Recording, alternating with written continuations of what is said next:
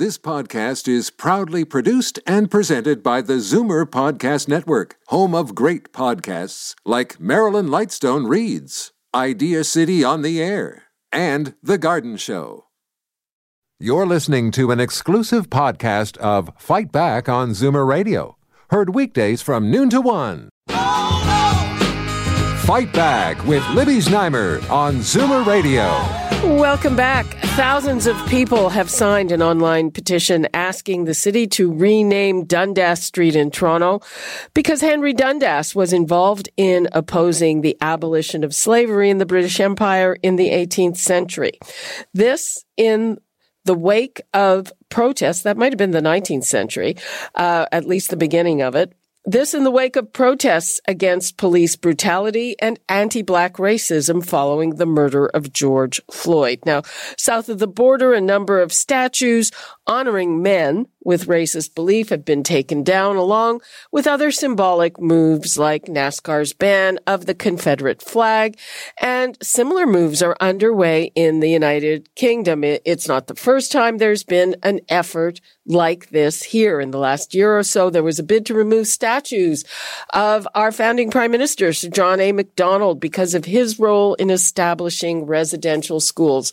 So what do you think? Should we take another look at this? Should we rename some of these streets? Should we take down some of these statues? The numbers to call: 416-360-0740, toll free 1-866-740-4740. And right now, let's go to Melanie Newton, Associate Professor of History at the University of Toronto, and Dr. Christopher Dummett, an Associate Professor in Trent's School for the Study of Canada. Thank you so much for being with us. Hello, thank you. Hi, let's start with Melanie. What is your take on this? Well, hi, good afternoon. Hi. I think it's a really important conversation. I think it's a wonderful thing that as part of the response to the awfulness that has been exposed in terms of the relationship between police brutality and anti-black violence in the present and the legacies of slavery and the slave trade in the past, that there's an intimate connection between those two historical moments and realities of violence, that there are these kinds of conversations happening. And I want to point out that it's not just like, so you have the Confederate statue conversation in the United States, you've had the conversation about the Henry Dundas monuments in Scotland, but there was a longer-standing movement called the Rhodes Must Fall movement in South Africa against monuments to Cecil Rhodes. So this is part of a broader questioning of how that history of the legacy of slavery, African colonization, racial segregation, racial inequality, and how these kinds of monuments and street names continue to reinforce the values that produce that kind of system in the present. Christopher, what's your view? Oh, well, thanks. I'm sort of intrigued the idea that street names continue to reinforce this legacy of slavery, which is a terrible legacy. When you were just talking to the mayor and he had no idea who Dundas is, I didn't think you did, and I'd be amazed if many people knew who Henry Dundas was. So my sense is that a lot of these monuments, people don't have any idea of the history behind them. You know what? So it's not. I think you're absolutely right. And I have to say that one of the things that I think is very good about this conversation is that I know personally, as soon as I go to another city and I enjoy history, I studied history. I mean, the first thing I do is go to the main street or the square and get the history of who is portrayed there.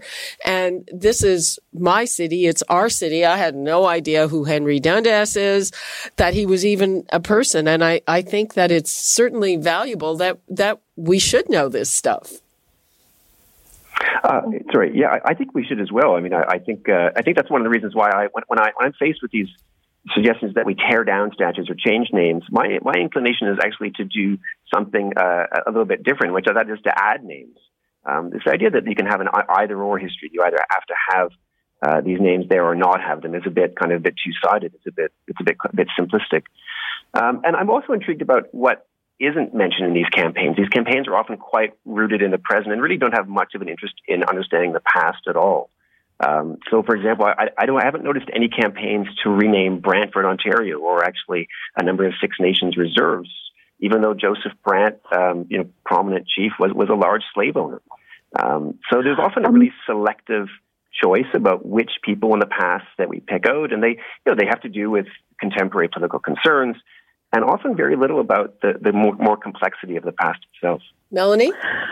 I think that, I would question the choice to immediately go to what would obviously be an emotive, in the moment where we're talking not just about police violence against Black people, but also police violence against Indigenous people, that there would be some kind of false equivalency drawn between Henry Dundas, who was the Secretary of State for War and Colonies of the British Empire, who helped to delay the abolition of the slave trade, that there would be an equivalency drawn between that and a statue of Joseph Brantford.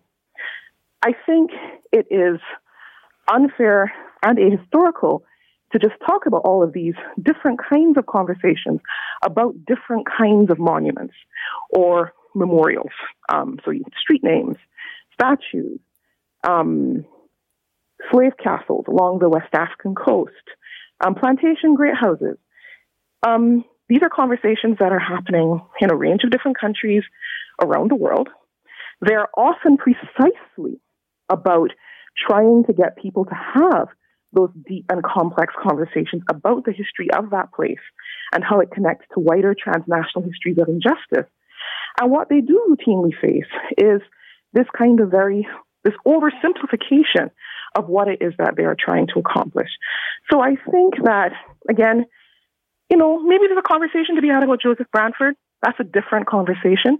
We are talking about Henry Dundas, and we are talking about who he was specifically and what it means to have a street named after him. And I would say that the idea that the choice to name a street after someone is somehow an apolitical or meaningless or insignificant gesture, and the fact that most people, in fact, don't know who this man was, that speaks to our own miseducation. Well, yeah, absolutely. We would choose to name streets after people, but then there is no real connection between the landscapes that we move through and the kind of education that we receive. That's a very good point. I'd like to take a couple of calls. People are waiting. Let's go to Susan in East York. Hi, Susan. Hi. Thank you for your call, for letting me call. I just want to say that it's history, and it's like mistakes that were made. And could we get the Civil War over, do it over again and never happen? Just erase it? No. He was a friend of Lord Simcoe, and that's why Dundas Street was named. Yeah, that's true. So that choice was made a long time ago. So you are against renaming the street, Susan? Correct. Can you imagine the small businesses from Kingston Road all the way west to wherever it ends? Everybody having any business there on the street, the cost of them, who's going to pay for that? Well, yeah, that's a whole other issue. Susan, thanks for your call. Okay. And yes, the mayor was saying that there are 10,000 addresses that would have to be changed. And he didn't even get into street signs and traffic and all of that. Rick in Muskoka. Hi, Rick. Hi. Great. Thanks for taking my call. I'll be quick. Once again, a faction within our society really has taken this opportunity of the events, which were pretty horrific, to accomplish their agenda, which has really had nothing to do with what happened in the U.S. as far as I'm concerned. We are a multicultural country. We have many people who are involved with race problems, including whites, Orientals, people from India, Pakistan. We're all in the same boat. Our country is multicultural. Why just pick on one specific faction and cost millions and millions of dollars to do something? And by the way, my last point, Dundas, Ontario will become what city? I wonder. That's a good question. Thanks, Rick. Thanks very much, Libby. Yeah. Bye-bye. So I guess there's two things at play here. And one is, the whole question of the symbolic value of this and the historic value. And then there's, I guess, the practical questions of what it's going to mean and how much it's going to cost. And, frankly, what kind of administrative pain is involved. Christopher. Well, sure. I mean, obviously, I don't know as much about the practical matters. I'm a historian, like the other guests here, so I can't answer as much about that. I can say, in terms of Dundas, if to the extent I get to say, I don't know a lot about Henry Dundas. I read up a little bit on him, and if he delayed the end of the slave trade in 1790s, as suggested, and it seems that's the case. This seems like a thing we find quite shameful now. But I would want listeners to ask themselves, where else in the world was slavery abolished in the 1790s? And the answer to the question is nowhere. That's in fact, not actually slavery true. was allowed around the world in most societies. And so the fact that the slave trade came to be abolished in the early 1800s is actually quite an astounding fact. And in fact, when the European slave trade ended, slavery didn't end. The Arab slave trade, which had long preceded the slave trade, actually picked up again. So our understanding of what slavery is, its history, is often quite parochial. It's often focused on the West, as I guess we would imagine so. And in picking out holes in this. And, listen, I don't know a lot about Dundas. Obviously, I get a sense of why he's there. But it worries me that we go in with this very selective choice, very politicized choice, to try and root out these evils. But we're very, very particular about who we pick on and who we don't pick on. Okay, you know what? We are out of time on this segment. I'm going to give the last word to Melanie Newton, but pretty quick, please. Okay, so I don't have time, I'm sorry, with all due respect to my colleague, to undo all of the historical inaccuracies that he just purveyed. In fact, there were places where slavery was abolished in the 1790s, including in the entire French Empire at the time, as a result of both the Haitian and the French revolutions. It was later reimposed under Napoleon, but it was in fact abolished by the French Empire in the 1790s. There were also particular territories in what was in the early United States that did in fact abolish slavery within their specific territories, many places in what is now New England. So it's in fact completely inaccurate to say that slavery was not abolished anywhere in the 1790s. That is in fact not true. And there had in fact been a legal case in Britain in the 1770s.